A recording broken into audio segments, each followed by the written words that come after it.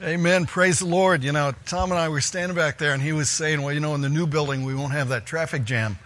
But I hope that we do have that traffic jam in the services because, you know, the sanctuary will be a little bit bigger.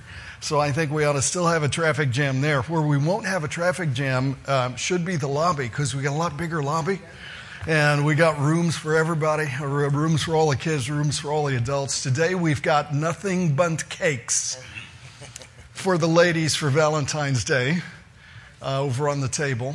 And then we should not forget, we got a whole team of people that allow us to tailgate every Sunday before the service because they don't got barbecue, but usually they got bananas. And the important thing, coffee. I don't know if they got coffee light. I'm not sure they have coffee light because I think the assumption is you need the caffeine because I preach like Pacheco runs. And I think that's what it is. You get to be Mahomes, you hand it off to me, and then my goal is to preach like Pacheco runs. And praise the Lord. So thank God for all that. And all of you who are helping with everything that's going on, go ahead and stand. Let's get ready to have a word of prayer. I've been meaning to mention the last couple of weeks that our Praise on Sunday is also a Spotify playlist. And if you will follow, like, share, whatever you got to do on Facebook for our feed, Harvest Baptist Church feed, then you'll be able to check that, get the playlist for the praise, and hopefully that'll help your attitude this week. So, not that first song. The first song, because first song was back before they had music, and the deacons had to come up.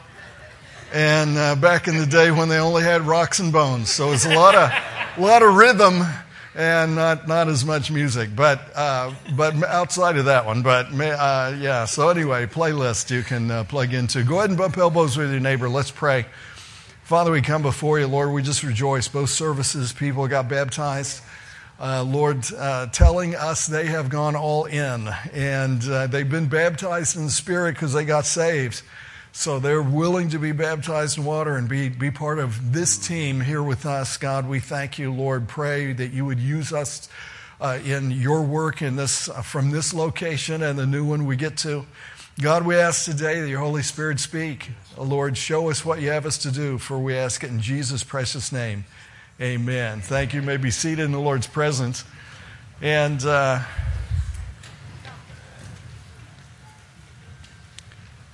Elijah's I would call him the prophet of, Tom, is this your phone? Whose phone is this? Oh. So, this is one of those plays. We'll make the reverse handoff here. So, Elijah is a prophet of very practical Christianity. And, we're doing some studies, topical content on character, looking at character, and every month valuing a different Bible virtue. This month it is patience. If you have your bulletin and you take the QR code with your phone, that'll take you to some resources both for you and to work with your kids on. But, it's hard to talk about character, Bible character, without talking about Bible characters. And Elijah's not the character you want to study if you just want to stick with casual Christianity.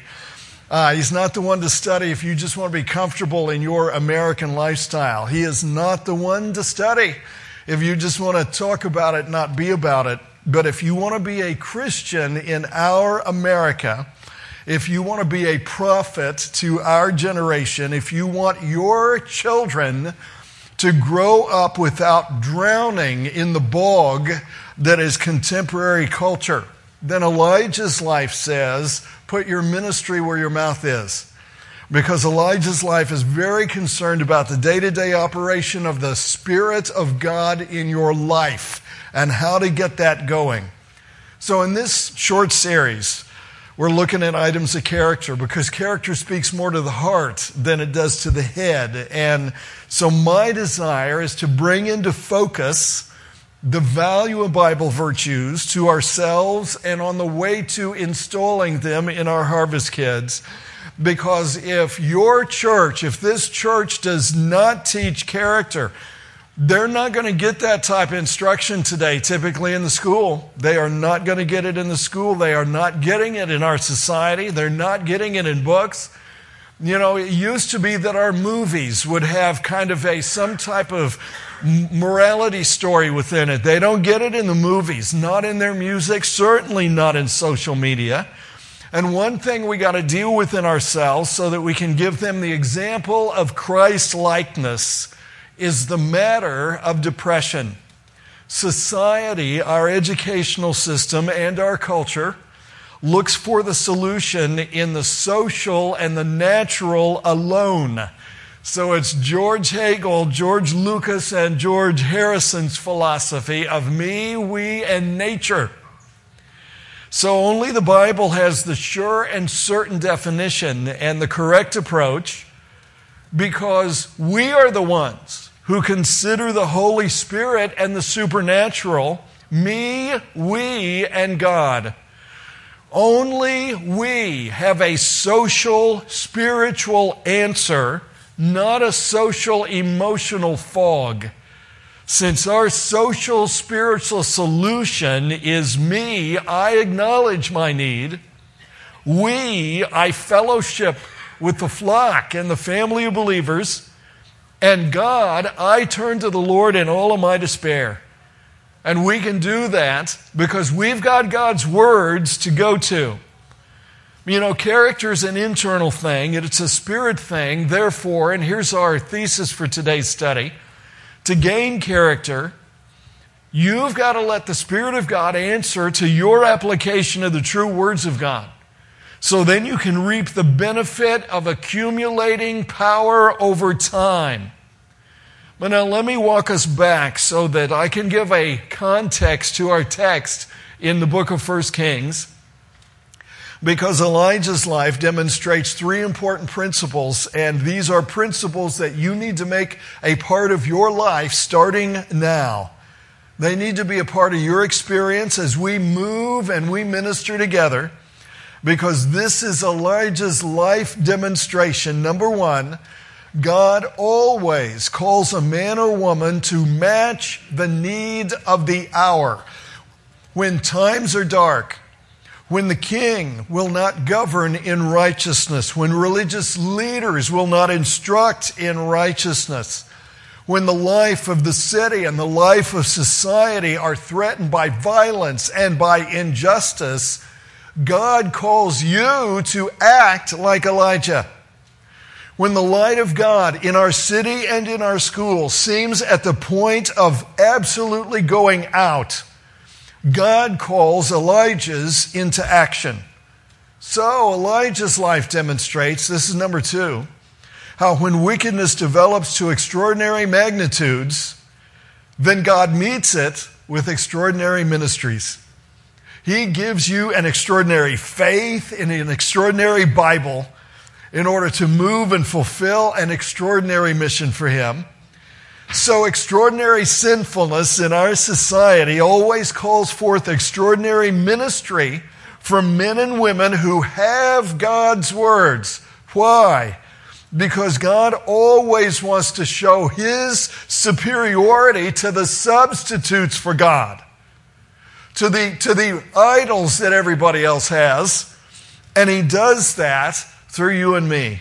And the final thing Elijah's life demonstrates, this number three, is that before Jesus returns, the life of Elijah returns. And that tells you something, I think, about the condition of our world that we are in right now, just before the rapture and right here at the end of the last days of the church age. It also says something about the condition of Christians who live in depression, because we live in a society that is calling out a spiritual expression of Elijah's life through God's people in this church. So let me take you to our text. 1 Kings chapter 19 has to do with making ourselves go over a wall of depression and despair. Moses reached that wall in Numbers chapter 11. Jonah reached that wall in Jonah chapter 4. Jeremiah reaches that wall. Jeremiah chapter 20. Peter reached that wall in John 21. And Paul reaches it in 2 Corinthians 1. Elijah reaches it right here.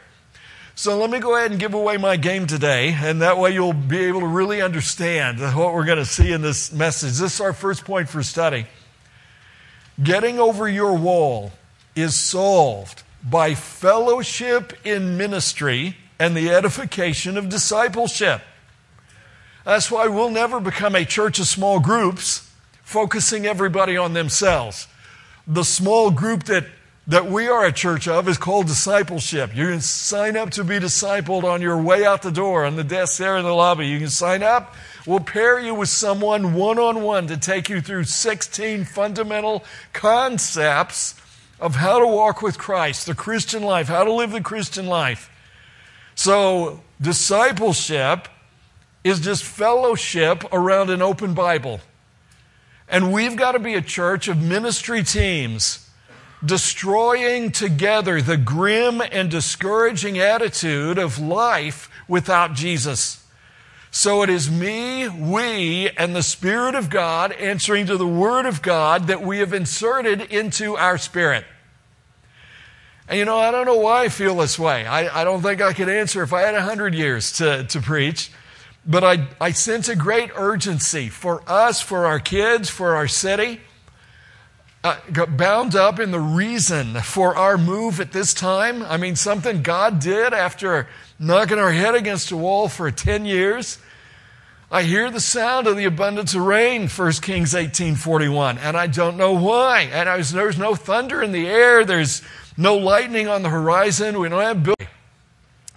There's just a sense we need to be close to each other in our view of the Bible and in training of our kids as we have this opportunity to move.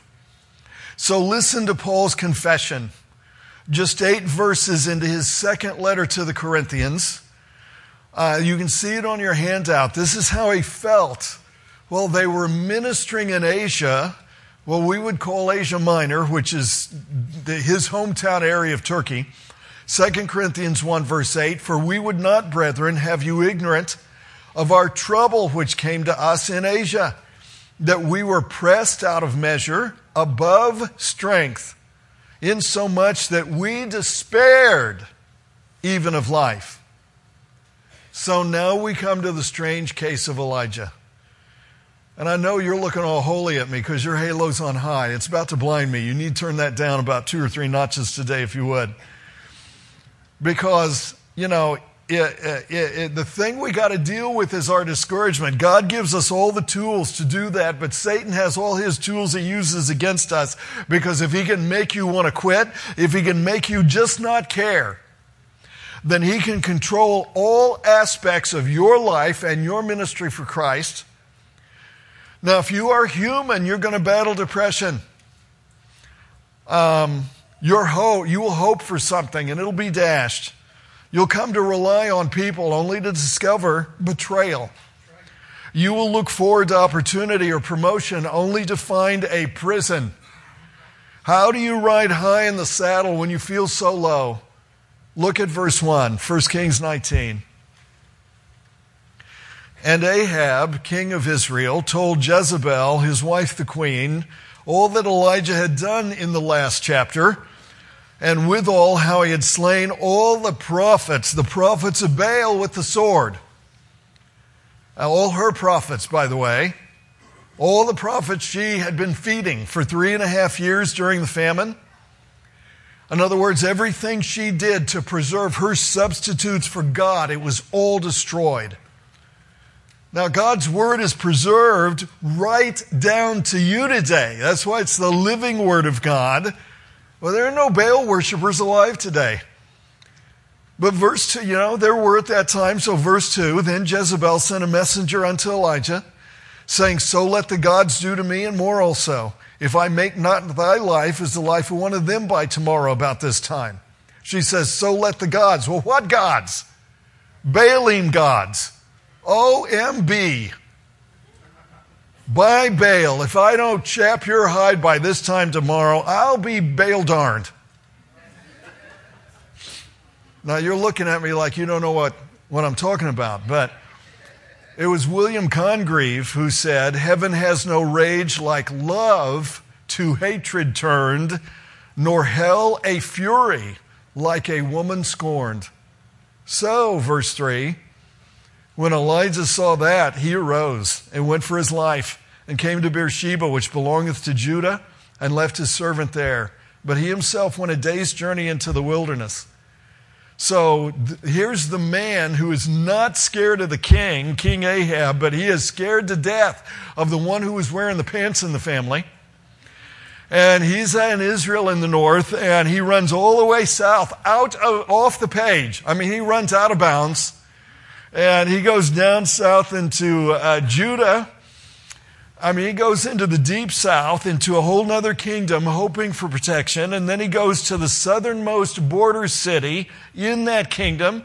So he goes from Washington, D.C. to El Paso, Texas, old El Paso.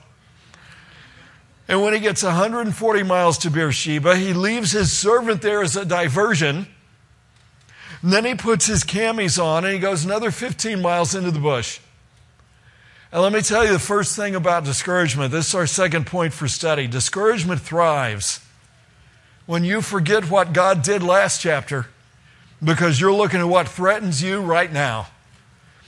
Anything that threatens us has a tendency to discourage us, especially if it goes on a long time. I think it was George Patton that said, "Fatigue makes cowards of us all." And Elijah's been fighting this for 3.5 years. And the question is, are you going to answer the Elijah call? Are you going to consecrate yourself to Christ in his mission? Because if you do, then challenges to that consecration are going to come on a regular basis, and you never get discharged from that war until either the rapture or the resurrection. But discouragement takes root, and it really grows where there's an environment that forgets what God did yesterday because of threats that you face right now. And there are just two critical questions to bring you back to reality. How is Jezebel going to swear by gods who are not really there, not really gods? Number two, how is it you're going to give in while trusting the God who is sowing seed for future fruit in the darkness of the valley you're in right now? So now look, we're dealing with Christ-like character and its development. And if you're going to minimize discouragement, I'm not going to say you can eliminate it. That's unrealistic. That's really inhuman, I think. I don't think you can eliminate it. But this is our third point for study, to minimize discouragement's impact, extent, and duration.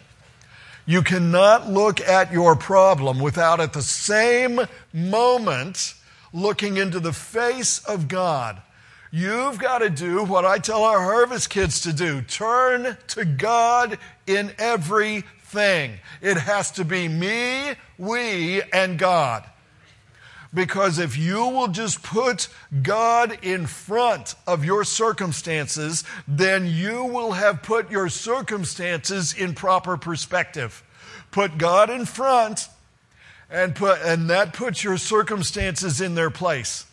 So if you're going to control discouragement, do not deny your circumstances. Just develop character. How so?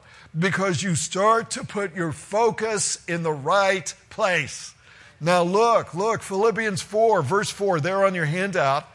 Paul says, "Rejoice in the Lord always." So not just always, but all the way. Rejoice in the Lord always. And again I say rejoice. But wait, Paul wrote that from prison. I mean, he composed that in the wilderness. So you don't need an escape hatch. What you need is to have your eyes open to understand the balance of power. So stop boxing God out. Start factoring him in. Look at verse 4, 1 Kings 19. But Elijah himself went a day's journey into the wilderness and came and sat down under a juniper tree about 12 feet high, gave him some shade. And he requested for himself that he might die.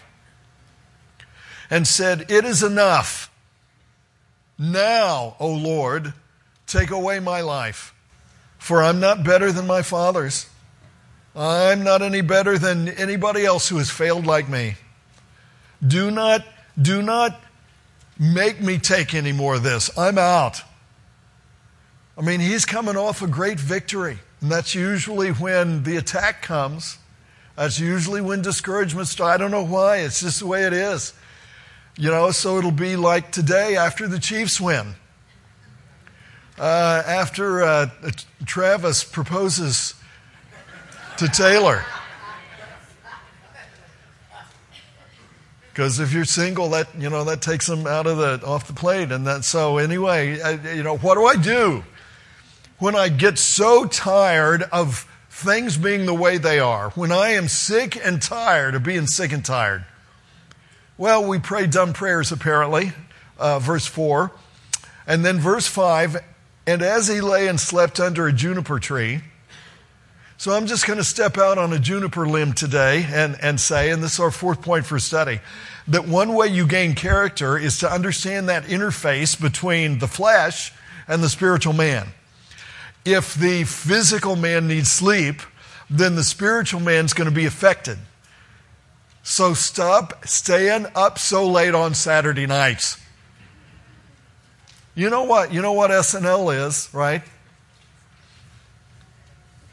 Saturday Night Live. So SNL leads to SMD, Sunday Morning Dead. I mean, I can always tell the people who stayed up watching Saturday Night Live on Sunday morning because they show me. And I'm sure it was a good time, but I'm just saying, you need to build in mechanisms to mother the material man when necessary, because then the spiritual man's going to benefit. Now watch how God handles this. Verse 5, behold, then an angel touched him and said unto him, arise and eat.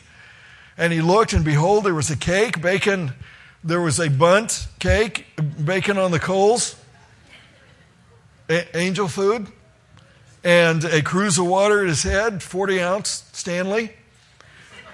And he did eat and drank and laid him down again. And the angel of the Lord came again the second time and touched him and said, arise and eat, because the journey's too great for thee.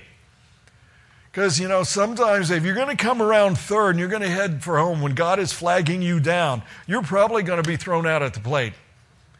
Because part of character development and avoiding despair is, in fact, giving attention to the physical and to the emotional needs of the flesh. Now, not giving in to them, but giving attention to them.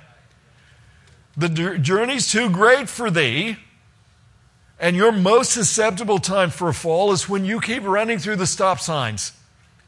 So, verse 8, Elijah arose and did eat and drank and went in the strength of that meat 40 days and 40 nights unto Horeb, the mount of God. Horeb is 2,200 miles from where Elijah's at right now, where Elijah is camping at right now. He had gone 160 miles previously. How can he even go another 200? Well, because he was refueled by being refreshed by God's bread. And that is a picture in Bible type, Jesus says, of God's words. Matthew 4, verse 4. Verse 8 says he went in that strength 5 miles a day, 40 days till he got to the mountain where God was at. So God sends him with strength to Mount Horeb. And the name Horeb means a parched place, desolate, someplace with no outward resource, nothing you can see. Kind of like, operating by faith, not by sight, and no observable system of support. But God sent him there to meet him there, and God gives him what he needs personally in order to pre-fund him spiritually and ministerially. Verse 9, and he came thither unto a cave and lodged there. After 40 days, which in the Bible is the number of spiritual preparation through testing. Verse 9, and behold, the word of the Lord came to him. And he said unto him, what doest thou here, Elijah?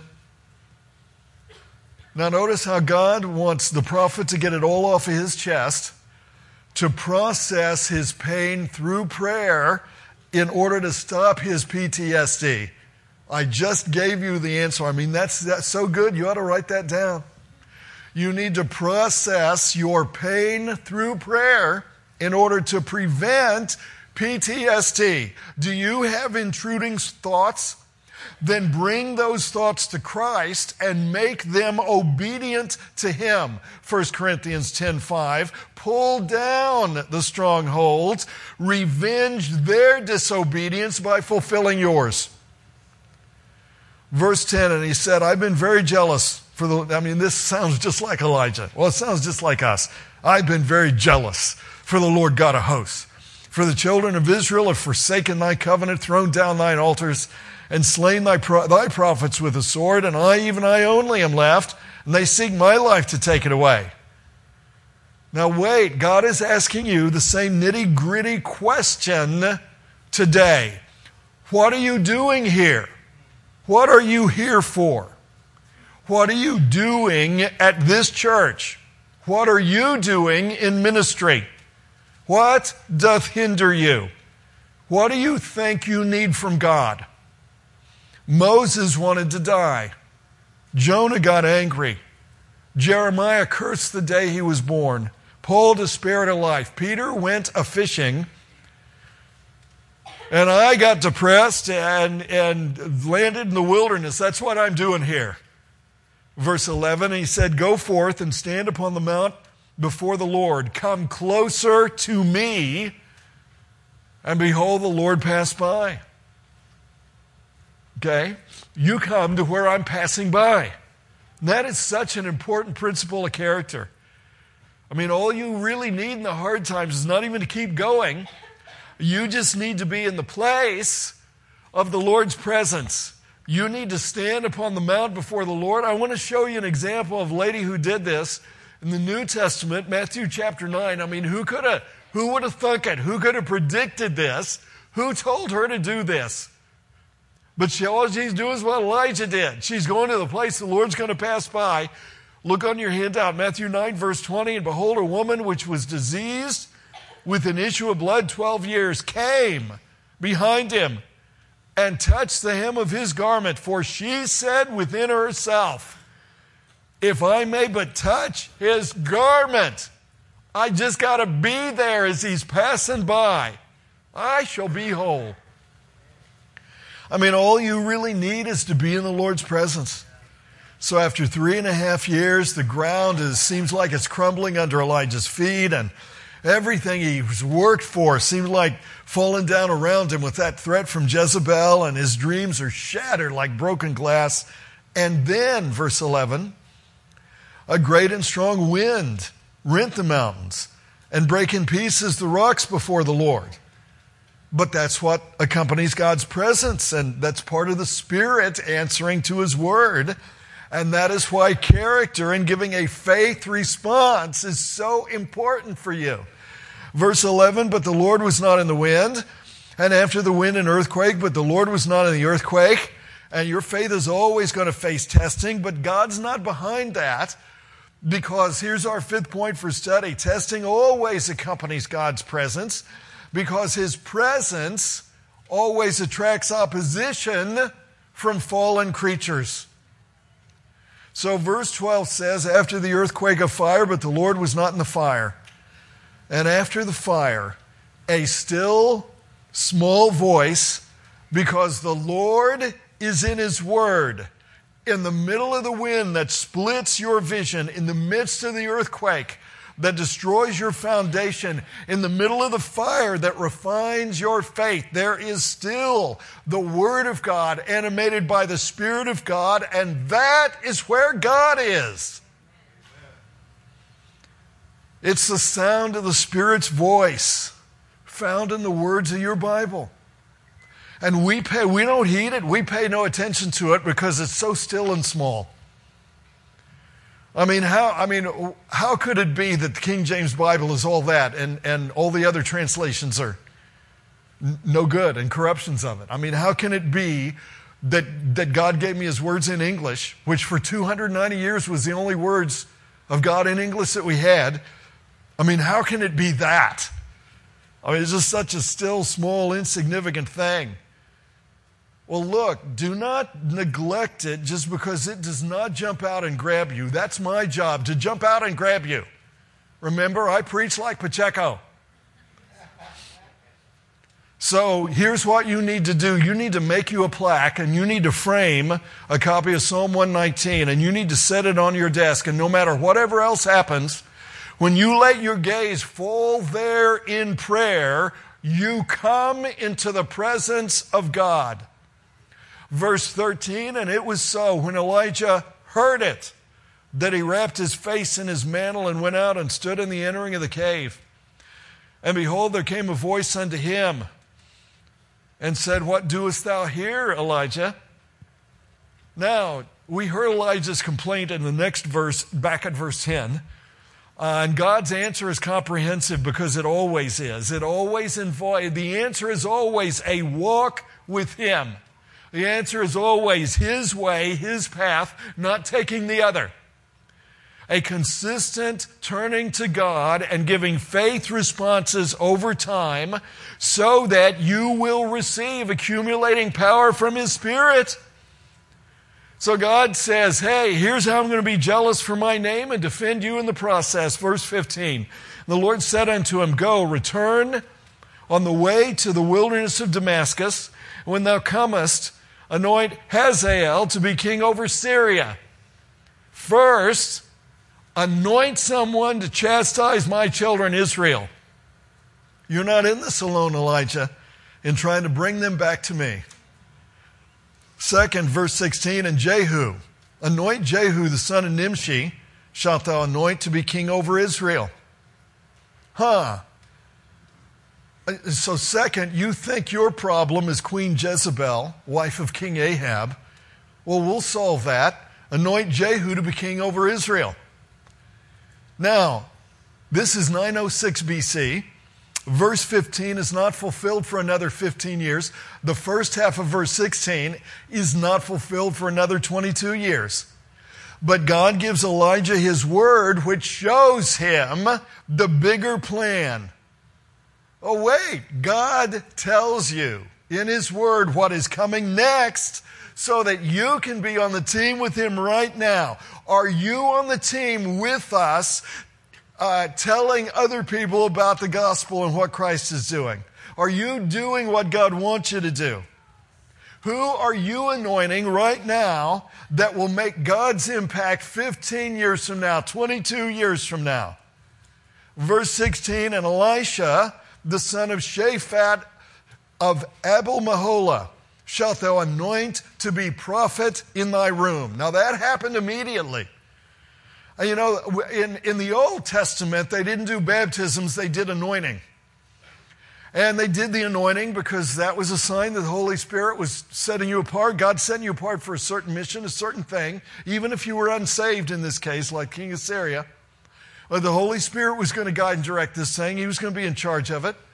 And so you got anointed. Today, every Christian gets baptized because we are already all anointed with the Holy Spirit. When you got saved, you got baptized in the Spirit, but you get baptized in water, and you submit to that to show us that you really got saved. And so now this happens immediately.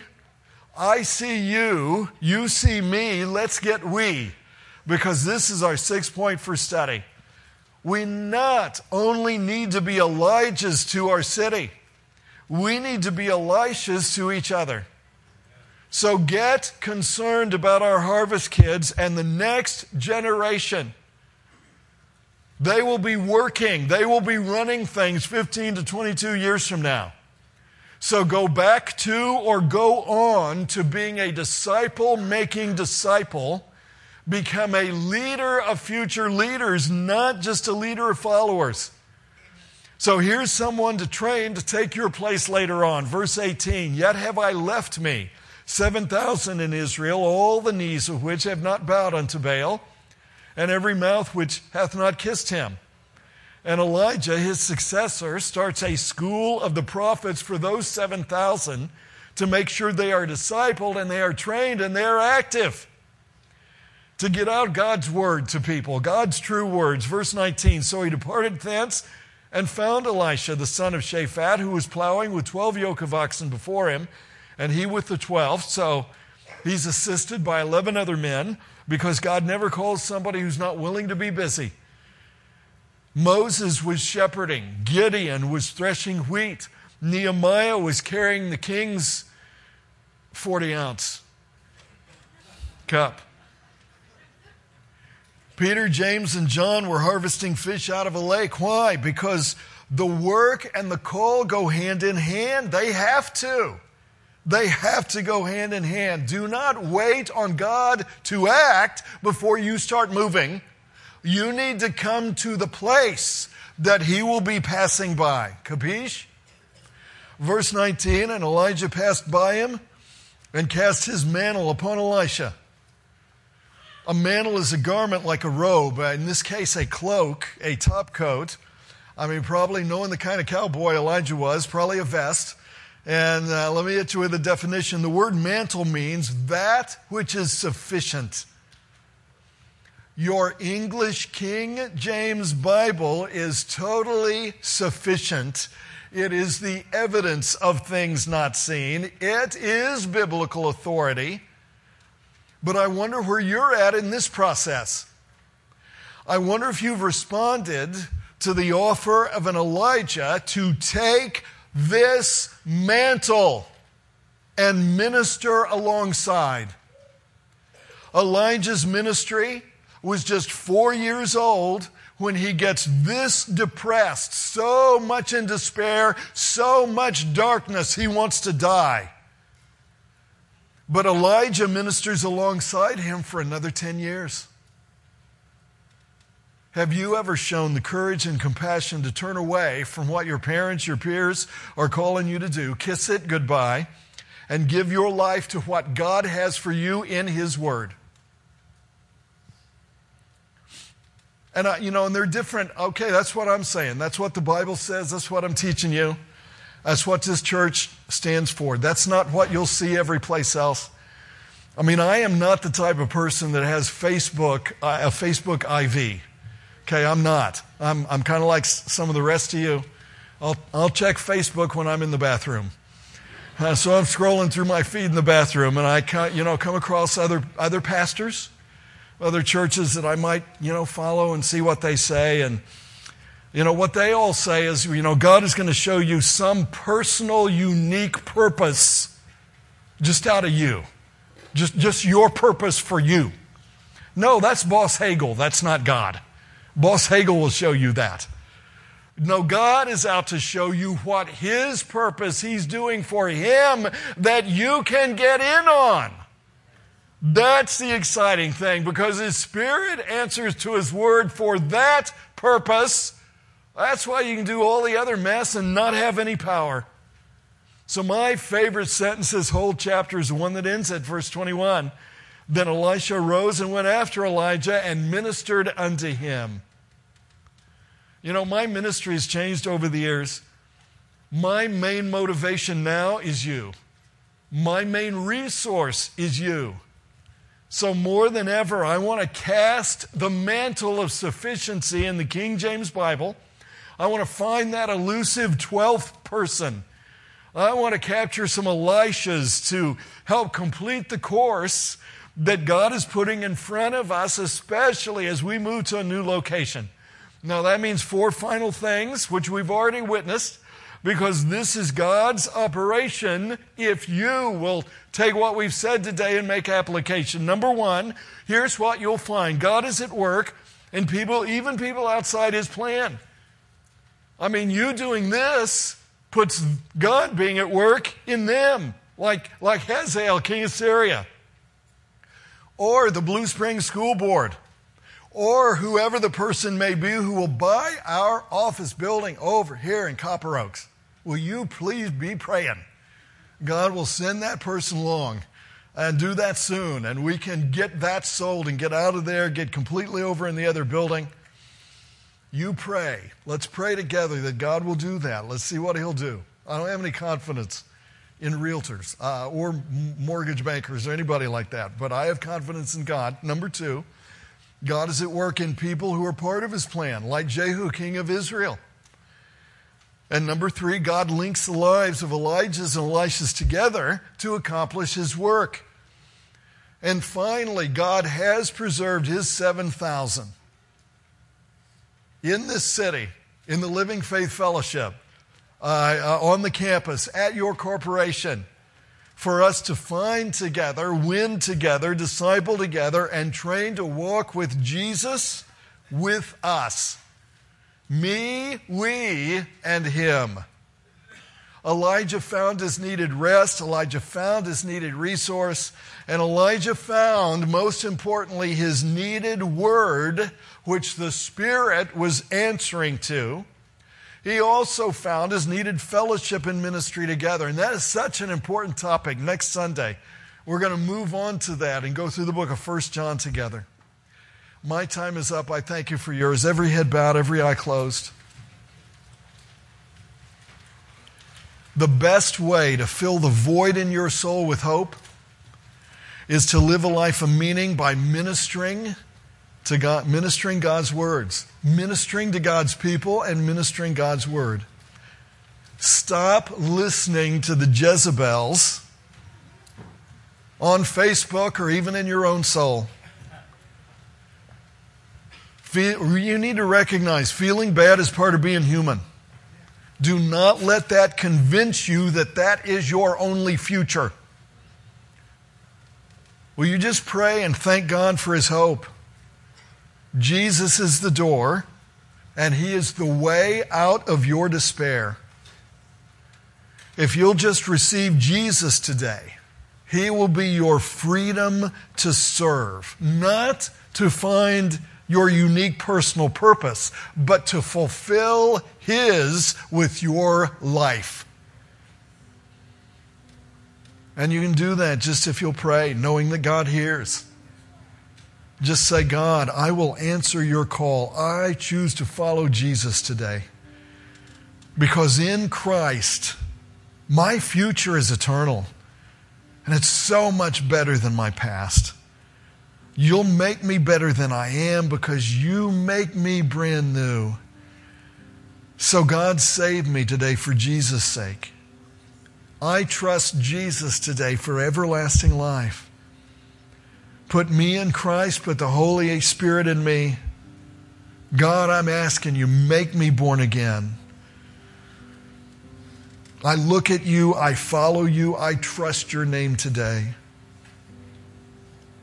And God, I pray, don't let us lose anyone. Let us not lose any more, at least not those that we can reach with the true words of God. If you prayed and you trusted Jesus for eternal life today, I'm going to ask you to come. You come right now. Or come when we start singing. Or come as soon as we're done singing. Come here to the front. Meet one of our personal workers here at the front. I want them to give you a copy of my book, Next Steps for New Believers. If you get fed here and you attend here, you ought to be a member here. Come up and talk to us about that. You saw some people get baptized today. If you're saying, man, that's me. I'm saved, but I haven't gone all in. I need to be that. I need my anointing. Externally, I need it so the mantle will work for me. Well, okay, come up and talk to us about getting in on that the next time we do baptisms. If you just need to be prayed for, prayed with, or prayed over, come up and let us know. Go ahead and stand if you would. Next Sunday will be the first sermon in a new series on 1 John. I feel like as we move to a new location, we've got to advance in fellowship. Make sure we advance in fellowship. So 1 John chapter 1, verses 1 to 4 teach us how to advance in God's purpose together. This is for you, for your family. Bring somebody that needs the gospel good news like you do. Praise team, send us out singing.